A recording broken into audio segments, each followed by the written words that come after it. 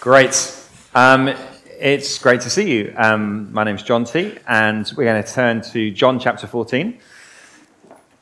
John chapter 16, in fact. But before I read the passage, I just want to ask you a question. We were singing a song earlier that had the line in it, I swore I knew the way on my own, a head full of rocks, a heart full of stone, but Spirit, you moved in me. On my sleeping soul, the Spirit has awakened. So here's my question. As you sing a song like that, as you hear a phrase like that, here's my question. Has the Spirit moved in you? Has the Spirit, the Holy Spirit of God, has He moved in you? And you may go, I don't know. I'm not sure. See, if I ask you the question, do you believe in Jesus? We may say, yeah, perhaps if you've been around church a bit, you might know that and you might be aware of that. But what about this language of the Spirit and the Spirit moving on us and the Spirit at work in us? Do you know the Spirit at work in you? Because this afternoon, we're going to listen to Jesus, literally the very words of Jesus, teaching us who and what the Spirit of God does. And so if you've ever been confused a little bit about the Spirit, and you think, I don't know about this Spirit thing, well, this afternoon, why don't you listen to Jesus and let Him teach you? And we're just going to take it straight. I just want to show you what Jesus says about the Spirit, so that we would understand, and not just understand, because my deep prayer is that you'd see how much you need the Spirit of God to work in you and through you and transform you. And we're going to see what Jesus says. So I'd love you to turn, if you've got a Bible, to John. We're actually going to start at the very end of John 15, John 15:26. And you'll see it's headed in the Bible, helpfully, the work of the Holy Spirit. So that really is, someone else agrees that is what this passage is about. So it's not just me. So have a look at verse 26. When the Advocate comes, that's the name that Jesus uses for the Holy Spirit here. When the Advocate comes, whom I will send to you from the Father, the Spirit of truth, who goes out from the Father, He will testify about me. And you also must testify, for you have been with me from the beginning. All this I've told you so that you will not fall away. They'll put you out of the synagogue. In fact, the time is coming when anyone who kills you will think they're offering a service to God. They will do such things because they've not known the Father or me. I've told you this so that when their time comes, you will remember that I warned you about them. I did not tell you this from the beginning because I was with you, but now I'm going to Him who sent me. None of you asks me, where are you going? Rather, you're filled with grief because I've said these things. But very truly, I tell you, it's for your good that I'm going away. Unless I go away, the Advocate will not come to you. But if I go, I will send Him to you. When He comes, He will prove the world to be in the wrong about sin and righteousness and judgment. About sin, because people who do not believe in me. About righteousness, because I'm going to the Father, where you can see me no longer. And about judgment, because the prince of this world now stands condemned. I have much more to say to you, more than you can now bear. But when He, the Spirit of truth, comes, He will guide you into all truth. He will not speak on His own. He will speak only what He hears, and He will tell you what is yet to come. He will glorify me, because it's from me that He will receive what He will make known to you. All that belongs to the Father is mine. That is why I said the Spirit will receive from me what He will make known to you. So let's just remember where we are, okay? It's the night before Jesus goes to die on a cross. Jesus is telling His disciples He's about to leave. He's about to die, rise again, return to His Father, and they are going to be left. He's leaving them. And He's equipping His disciples, this great big long sermon that we're taking a whole term to go through. He's equipping His disciples to say to them, this is what you need to know when I'm gone. And today, the big emphasis is on this precious gift that Jesus is going to give. I'm not going to leave you on your own. I'm going to send the Spirit. And 3 times in this passage, Jesus says, when He comes, this is what He'll do. 3 different things we're told the Spirit will do. So let's just pick those out. This is This is how I would write a sermon. I look at the text and I read it again and again, and I look for things that are there. And 3 times it says, when he comes, he will do this. So let me show you those 3 things, and then we're going to think about each of those 3 things. Those will be my 3 points. That's how preaching works.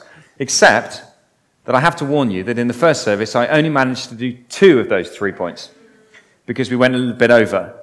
And in order for this 2-service thing to work, I'm going to have to do 2 points this service as well. Because if I do 3 points of this next week, it's all going to go haywire. Anyway, so we're going to do 2 points of 3-point sermon, and the 3rd point will be next week. So this is 1 sermon split over 2 weeks. I hope you're following this. Here's the 3 things. So have a look at verse 26. When the advocate comes, and then Jesus says some stuff about the advocate. We'll come back to that. When he comes, he will testify about me. That's verse 26. So the first thing we're told about the Spirit, this advocate, when he comes, he will testify. So the first great work of the Spirit is a testifying work. Got it? Testifying. Here's the second one. It comes in verse 8. When he comes, he will prove the world to be in the wrong about sin and righteousness and judgment. It's a slightly funny phrase, that, isn't it? He will prove the world to be wrong. It sounds like, that doesn't sound very, that sounds a bit kind of like, no, you were wrong. You know that moment when you have an argument with someone and you get Google on your phone and you go, yes, you were wrong and I was right. That great feeling of vindication. That's not quite what's going on. It's more the idea of he will convict. He will expose. He will prosecute. So the second great work of the Spirit is to convict the world of where it's wrong, to show where we've got it wrong. So testifying, convicting, and the third one comes in verse 13. When he comes, he will guide you into all the truth. So the third great ministry of the Spirit will be a guiding into all the truth. Okay, can you see that those are the 3 things Jesus says the Spirit's going to do, right? Testifying, convicting, guiding. We're going to do the first 2 this week. We'll do the third one next week. And that will give us a bit of space to do some more stuff on the Spirit and understanding the Spirit next week. So let's take the first 2. Let's go for testifying. Let's think about this idea of testifying. Jesus calls the Spirit the advocate, which already is a strange word. It translates the Greek word paraclete. And it really it does have a sort of legal overtone to it. He's the one who will come alongside and will speak. And will speak truth. You see, there's people, all the time you're listening to voices, right? Voices are speaking at you all the time. Every time you go on a website, every time you turn on the news, every time you're listening to people are speaking truth or claiming that they're speaking truth to you. And the voices that you listen to, you have to work out, is this good testimony? Is this true? Or is this fake news? False? You see, it really matters, doesn't it, that the voices that we listen to are true. Testify what is true. And in order to decide that, when you think about how you decide, I guess there's 3 things that you're bothered about when you're trying to work out, here's something on the BBC, and trying to work out if it's true or not. Firstly, you want to know about the integrity of the person doing the testifying.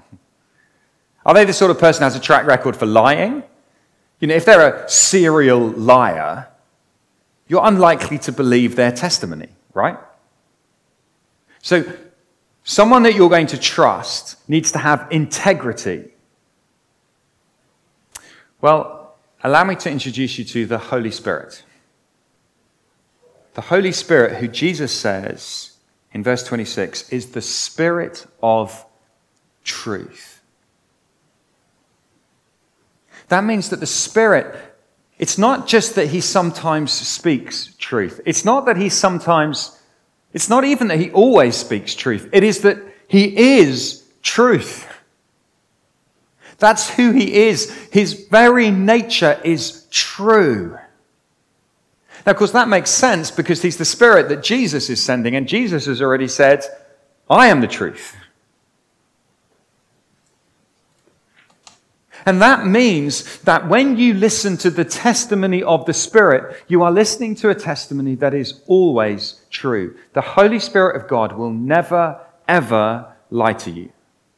He can't lie to you because he's the Spirit of truth. Every word that he says is true. Imagine if you had a friend or someone who you knew always, who would only ever speak the truth. You'd really trust them, wouldn't you? You'd listen to what they said. Well, here is the voice that only speaks truth into your life. I think that makes the Holy Spirit a very precious gift. One who will always speak truth to you. Because he's the Spirit of truth. But it's not just the integrity of the character. You also want to know the source. Where are they coming from? Because you see, if you discover that someone's got loads of shares in a big oil company, and then suddenly they come on the website and they say, we've discovered that actually burning carbon is fine. Fossil fuels are fine. Everything's fine. You'd look at the source from where they're coming from and you say, I wonder. I wonder whether maybe you have an agenda here. So, okay, so what's the source of this Spirit then? This one who will come and testify, this one who will speak and witness. What's his source? Well, Jesus says, I will send him to you from the Father. The Spirit of truth who goes out from the Father. So twice we're told that the Spirit of truth, you can trace him back to the heart of the Father himself. So God the Father is the source of this Spirit of truth. Which means if you want to know what God the Father says, you need to listen to his Spirit of truth that he sends, because that's where the Spirit comes from. Again, that makes sense, right? Because that's the same that we've seen about Jesus over and over again in John's Gospel. Jesus is the Son who's sent from the Father. Jesus comes from the Father. He's sent by the Father. He speaks from the Father. Jesus comes from the Father. If you want to know what the Father's like, you look at the Son. And now Jesus says, now I'm going to send another advocate, one who will speak, and he will be from the Father. And so the Spirit comes direct from the heart of the Father to speak the Father's truth into your life. Are you beginning to see why the Spirit might be really, really precious? He always speaks the truth straight from the heart of the Father. And the third thing you want to know about a good witness, a good testifier, is what are they testifying about? What is the content of their testimony? Well, Jesus says, this Spirit of truth from the Father, he will testify about me. Jesus says, this Spirit will come and testify about me. And again, this is what makes him reliable. You see, if someone's testimony is all about themselves, if they just want to point at themselves and say, look at me, look at me, look at me, that testimony is not valid. Jesus said that earlier in John's Gospel. So there was a world leader, let's not name names, but anyway, there was a world leader a few years ago who claimed, I can't remember the exact details, but he claimed he'd played a round of golf and he'd got at least 7 holes in one on this round of golf. And he told his nation that he'd got 7 holes in one on one round of golf. That strikes me as unreliable. And the question you really want to know is, did anyone else see? Was anyone with you? Anyone going to back that up? Because to testify about yourself, and someone who speaks about themselves, and someone who always points to themselves, is not a reliable witness, which is why Jesus, throughout his ministry, kept pointing to the Father. Look at the Father, look at the Father. And then when the Spirit comes, the Spirit testifies about the Son and says, look at the Son, look at Jesus, look at Jesus. You see, the Spirit of God points away from himself. This has classically been described by loads and loads of preachers. This is not original, it's not even vaguely original. I've nicked this from someone who nicked it from someone else, who probably nicked it from J.I. Packer, who probably nicked it from someone else. But some people talk of the Holy Spirit as having what you might call a spotlight ministry. He points away from himself and shines on Jesus. So imagine a spotlight. Here's a spotlight, and there's a beautiful castle, and you shine the spotlight on the castle so that people look at the castle. It'd be weird to gather around the spotlight and go, oh, what a beautiful spotlight. This is the greatest spotlight that's ever been made. He says, no, it's weird. You're not supposed to look at the spotlight. You're supposed to look at where the spotlight is pointing. And the spotlight is bringing glory to the castle. That's what the Spirit does. The Spirit shines the light on Jesus and testifies about him. And so here is the Spirit, who is the Spirit of truth, who comes from the heart of the Father so that you can know Christ. That's who he is. That's what the Spirit does. That's what the Spirit does in Jesus' own words. At which point you might say, how do you do that? What does that look like? Do I sit in a room and go, Holy Spirit, are you there? Could you testify to me now? No, actually, verse 27 gives us a clue as to how this works. So here's Jesus with his little motley band of 11. There's only 11 of them left. They don't look very impressive. And Jesus says to the... It's quite funny. It must have been so hard for the disciples. He's just said the Spirit of truth from the heart of the Father, testifying about Christ. And then he turns to his disciples and says, and you also must testify. For you've been with me from the beginning. You go, hang on a second. Why do the 11 apostles who've been with Jesus from the beginning, why do they have to testify? Well, because that's how the ministry of the Spirit works. You see, how is it that the Spirit of truth from the heart of the Father that points to Christ, how is it that he testifies to the world? Well, what he does is he fills these apostles who've been with Jesus from the beginning so that they might testify. And the Spirit's testimony and the apostles' testimony is a double testifying, which is how Jesus is proclaimed to the world. And the Spirit has a track record of doing this. This is what the Spirit does. This is how God normally speaks. In our world, this is how God normally speaks. It's not to say he can't speak in other ways. There was a time when he took a donkey and he spoke through a donkey. So let's let God be God. He can speak in all sorts of ways. But his normal way of speaking is to take a human being, to fill them with his Spirit, and then speak out that to the world. If you want to kind of think about this, here's an illustration to help you. We used to have this brilliant little dragon. It wasn't real, obviously, because dragons aren't real. But it was inflatable. And it was a great little inflatable dragon because it sprayed water out of its mouth. I understand that fire would be better, but water was all we could manage, and it was far safer for the kids. So we had this dragon, and it sprayed water out of its mouth. But before it could spray water out of its mouth, you first had to attach a hose to its backside. And you had to attach a hose. And that's how God speaks. Got it?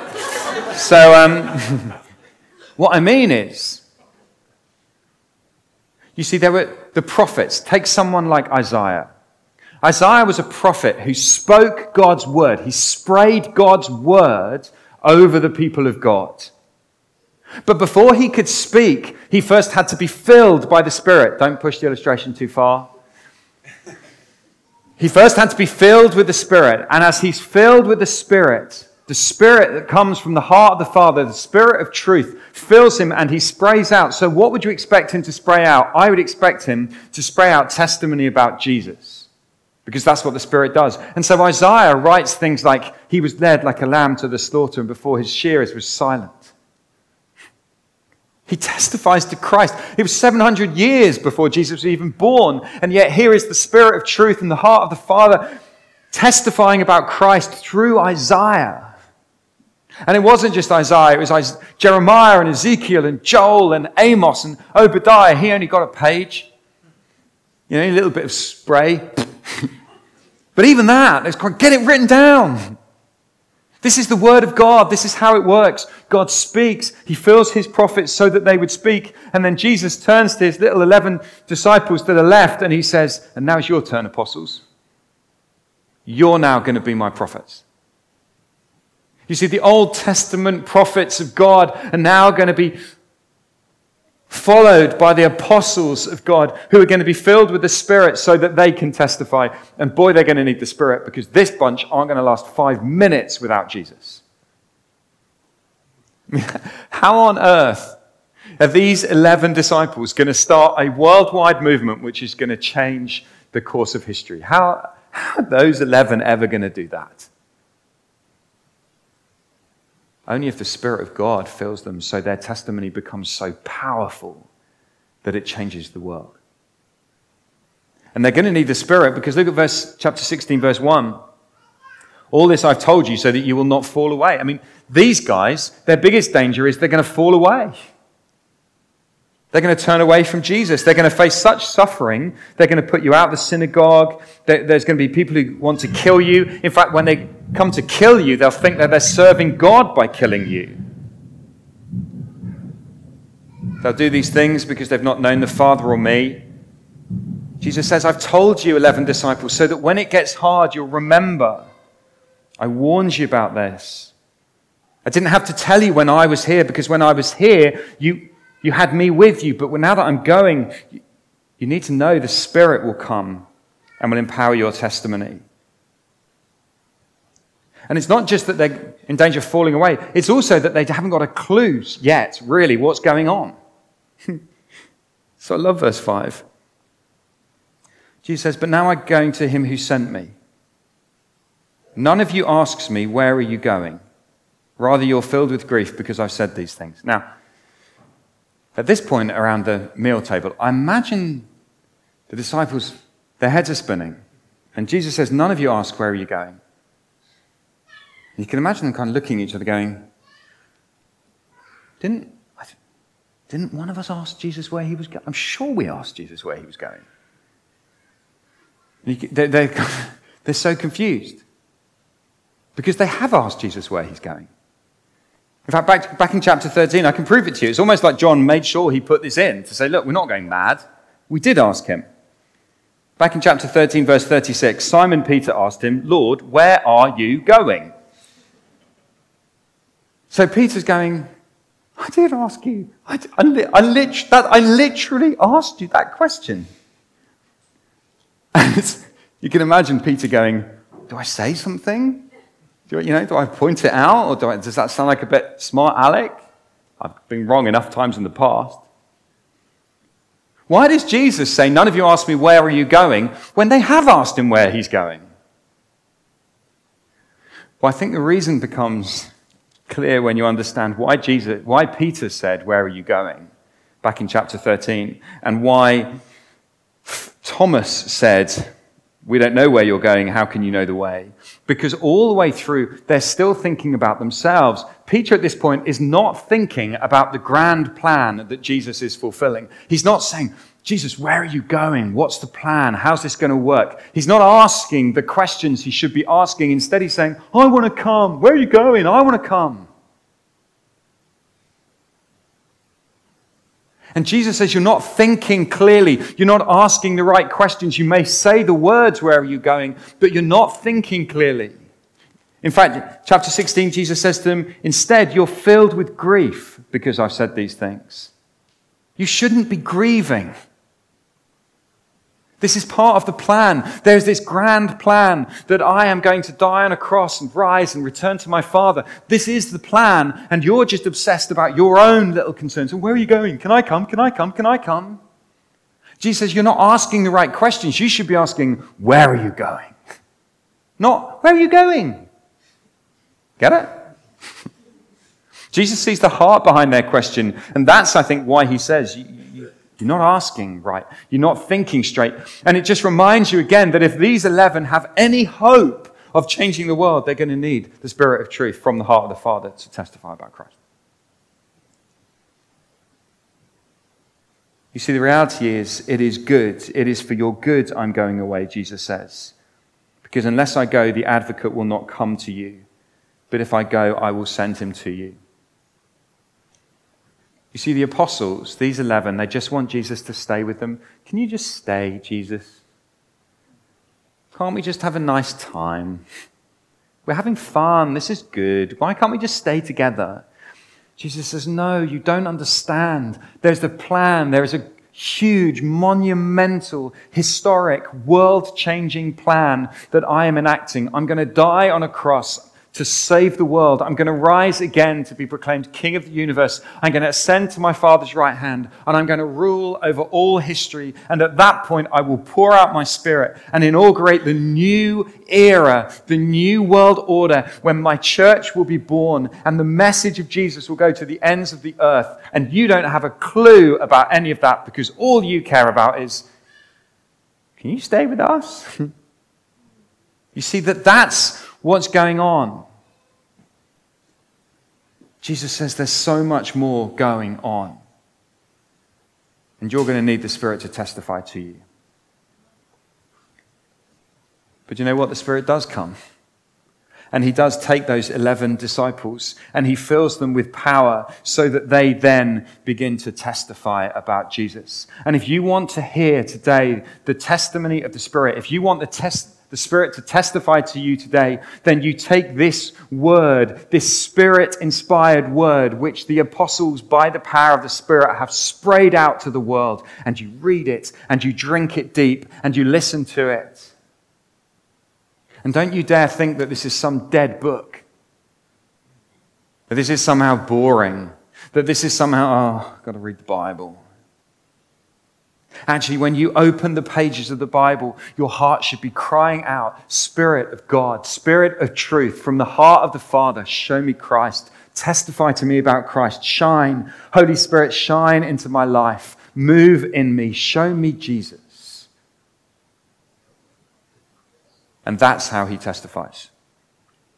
And let me say to you, if you've ever experienced anything of that, any of that wonder of Christ, that's the Spirit at work in you.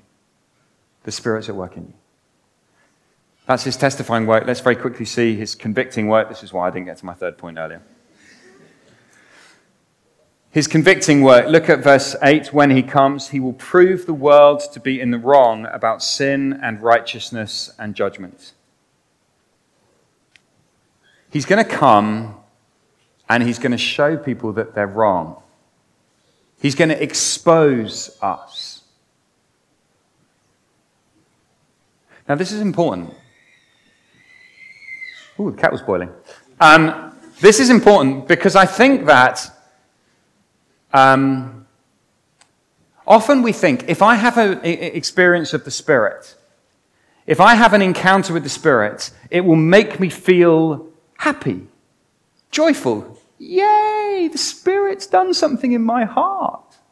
And we'll feel light and fluffy and warm and wonderful. And Jesus says, literally, Jesus says in his own words, one of the key works of the Spirit will be to convict you of sin. That is to make you see that you're not right before him. It's one of the things the Spirit does. When I was a young preacher, I had a guy who was training me, and he used to give me feedback on my sermons, and he was very kind and very lovely and very honest. And one time I was preaching a sermon, and in an effort to be gentle and kind, because I didn't want to be unkind to people, I was preaching about prayer, and I wanted to make the point about the prayer meeting. And I was saying I wanted to say, look, when was the last time you came to the prayer meeting? Did you come to the prayer meeting? When was the last time you came? But I found myself feeling, as I preached that, I found myself thinking, oh man, that feels a bit in your face. So I softened it with the simple little phrase, look, I'm not trying to make you feel guilty, but when was the last time you came to the prayer meeting? And I thought to myself, that sounds better. Much nicer. Well done, me. Well done. And then Johnny, at the end of the sermon, said to me, don't ever say that again. And I was thinking back through my sermon, thinking, well, what did I say? And he said, don't ever say, I'm not trying to make you feel guilty. I said, why? He said, because one of the things the Spirit does, as the Word of God is preached, is convict people of sin. So if people are feeling guilty, it might be the Spirit of God at work in their lives. And you're saying, Don't feel guilty. Which could be the fact. Now, don't get me wrong, preachers can do it wrong, right? Preachers can absolutely try and make people feel guilty in a wrong way. But actually, you've got to understand that part of the work of the Spirit is to show people that they're wrong about sin. That's why the Spirit comes. He comes to prove the world to be in the wrong about sin. You know, our world has such a trivial view of sin. It thinks that sin is no big deal. It thinks that sin is like naughty things that I do. It thinks that sin is something that I can say, oops, I did it again, to quote a great moral philosopher of our age. Oops, I made a mistake. I messed up. Never mind. And the Spirit comes and he says, no, sin is far more serious than that. You see, sin at its heart is not the naughty things you do. Sin is a heart that is against God. Sin is a heart that when God, the God of this universe, would send his Son, he sends his Son into this world as an act of sheer love and beauty and kindness. And Jesus comes into this world. He dies on a cross so that we could be forgiven, so that we could be washed clean, so that we could be given life forevermore. Jesus comes into this world, and if we say to him, no, I don't want that. Do you not see? That is the most serious thing. That's not a trivial thing. That is to declare yourself an enemy of God. And sin is serious, and only the Spirit will show you that. I can't persuade you that sin is serious. You will not believe me. The only way you will ever understand how serious sin is if the Spirit of God comes and shows you. And if you've ever experienced a sense of guilt, a sense of shame, a sense of failure before God, not a wrong guilt, I'm not talking about that, but a guilt that drives you to Jesus, that's the Spirit of God. Yes, the Spirit has moved in you. The Spirit of truth from the heart of the Father showing you what sin is. And then as he shows you what sin is, he drives you to Christ and says, but don't panic. There's Jesus. There's Jesus. You see, he convicts the world of sin and he convicts the world of righteousness. Jesus says, I convict the world of righteousness. He convicts the world of righteousness because I'm going to the Father where you can see me no longer. So again, this is how righteousness works. In our world, righteousness is all about comparing yourself with others. You find someone else, you compare yourself to them, and you just choose wisely. As long as you compare yourself to the right person, you can pat yourself on the back and say, you're right. So I look at Johnny, I say, I'm all right. Pat myself on the back, say, I'm doing okay. This is all right. Just be careful not to look at people who are better than you. It's just finding the people who are worse than you. And we play this game all the time. I'm joking, Johnny. We play this game all the time, right? We compare ourselves and we feel bad when someone's better than us and we feel good when someone's worse than us. But actually, the only one you should compare yourself is Jesus. Jesus is the standard of righteousness. You compare yourself to Jesus. And as soon as you compare yourself to Jesus, you say, I fall well short. I'm nowhere near the standard I should be. But here's the problem. How can I compare myself to Jesus if Jesus is leaving the world? Jesus says, well, I'll send my Spirit, the Spirit of truth from the heart of the Father who will testify about me. I'm going to the Father, but because the Spirit comes and testifies about Jesus, you can still compare yourself to Jesus. You can read of him, you can read of his righteousness, and you can see how far short you fall. And when you compare yourself to Jesus and see that you are not righteous, what does the Spirit then do? He says, don't worry. Let me tell you about Jesus, the one who gives you righteousness, the one who died to make you righteous. This is what the Spirit's doing. And he convicts the world about judgment, because the prince of this world now stands condemned. Most people in our world think that sin doesn't really matter because there's no consequences to sin. Right from the very first moment, right back in the beginning, God's enemy said to the first man and woman, you will not die. You can sin and you will not die. You can sin and there will be no consequence. Chill out.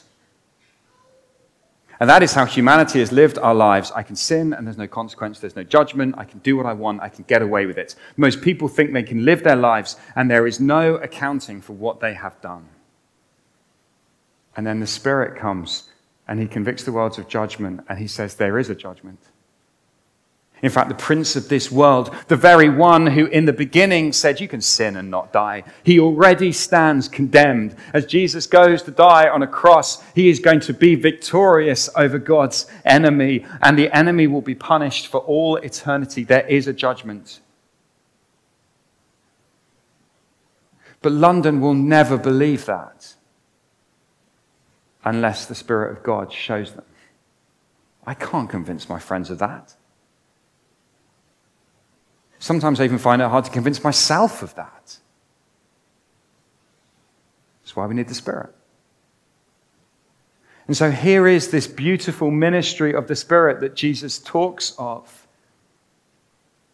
A ministry of testifying about Christ and of convicting us of sin. And these two things go so beautifully together because as I'm convicted of sin, as the Spirit shows me where I'm wrong, he then proclaims the very solution that I need in Christ and points me to Jesus and testifies about him.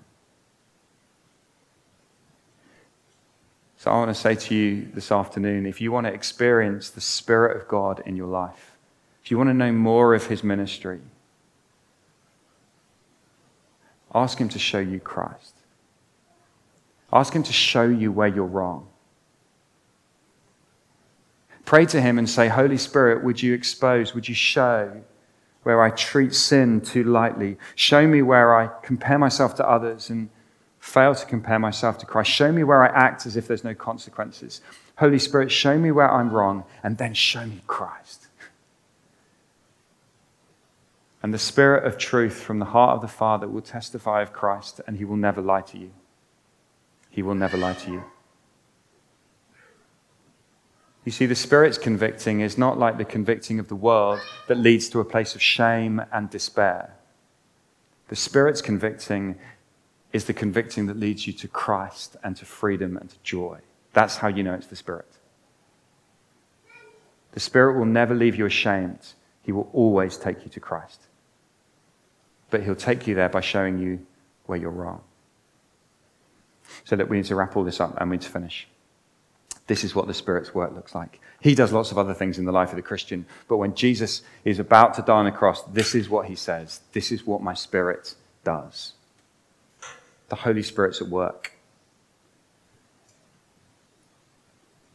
Let's be a church. Let's be people who are hungry for the Spirit, to hear the Spirit testify to us of the reality of Christ. And then to go to this world and even perhaps allow the Spirit to speak through us to this world that needs Christ. I'm going to lead us in prayer. Let's pray, and then we're going to finish. Father, we praise you. Praise you for this precious, extraordinary gift that you have given. We praise you for the Spirit of truth who comes from your very heart to testify about Christ. Praise you for this Spirit who would convict us rather than just leave us and make us feel like everything's okay. Instead, your Spirit comes and he shows us where we're wrong so that we see Christ more clearly. Lord, we praise you for your work. Holy Spirit, we ask you to be at work in each one of us. In Jesus' precious name. Amen.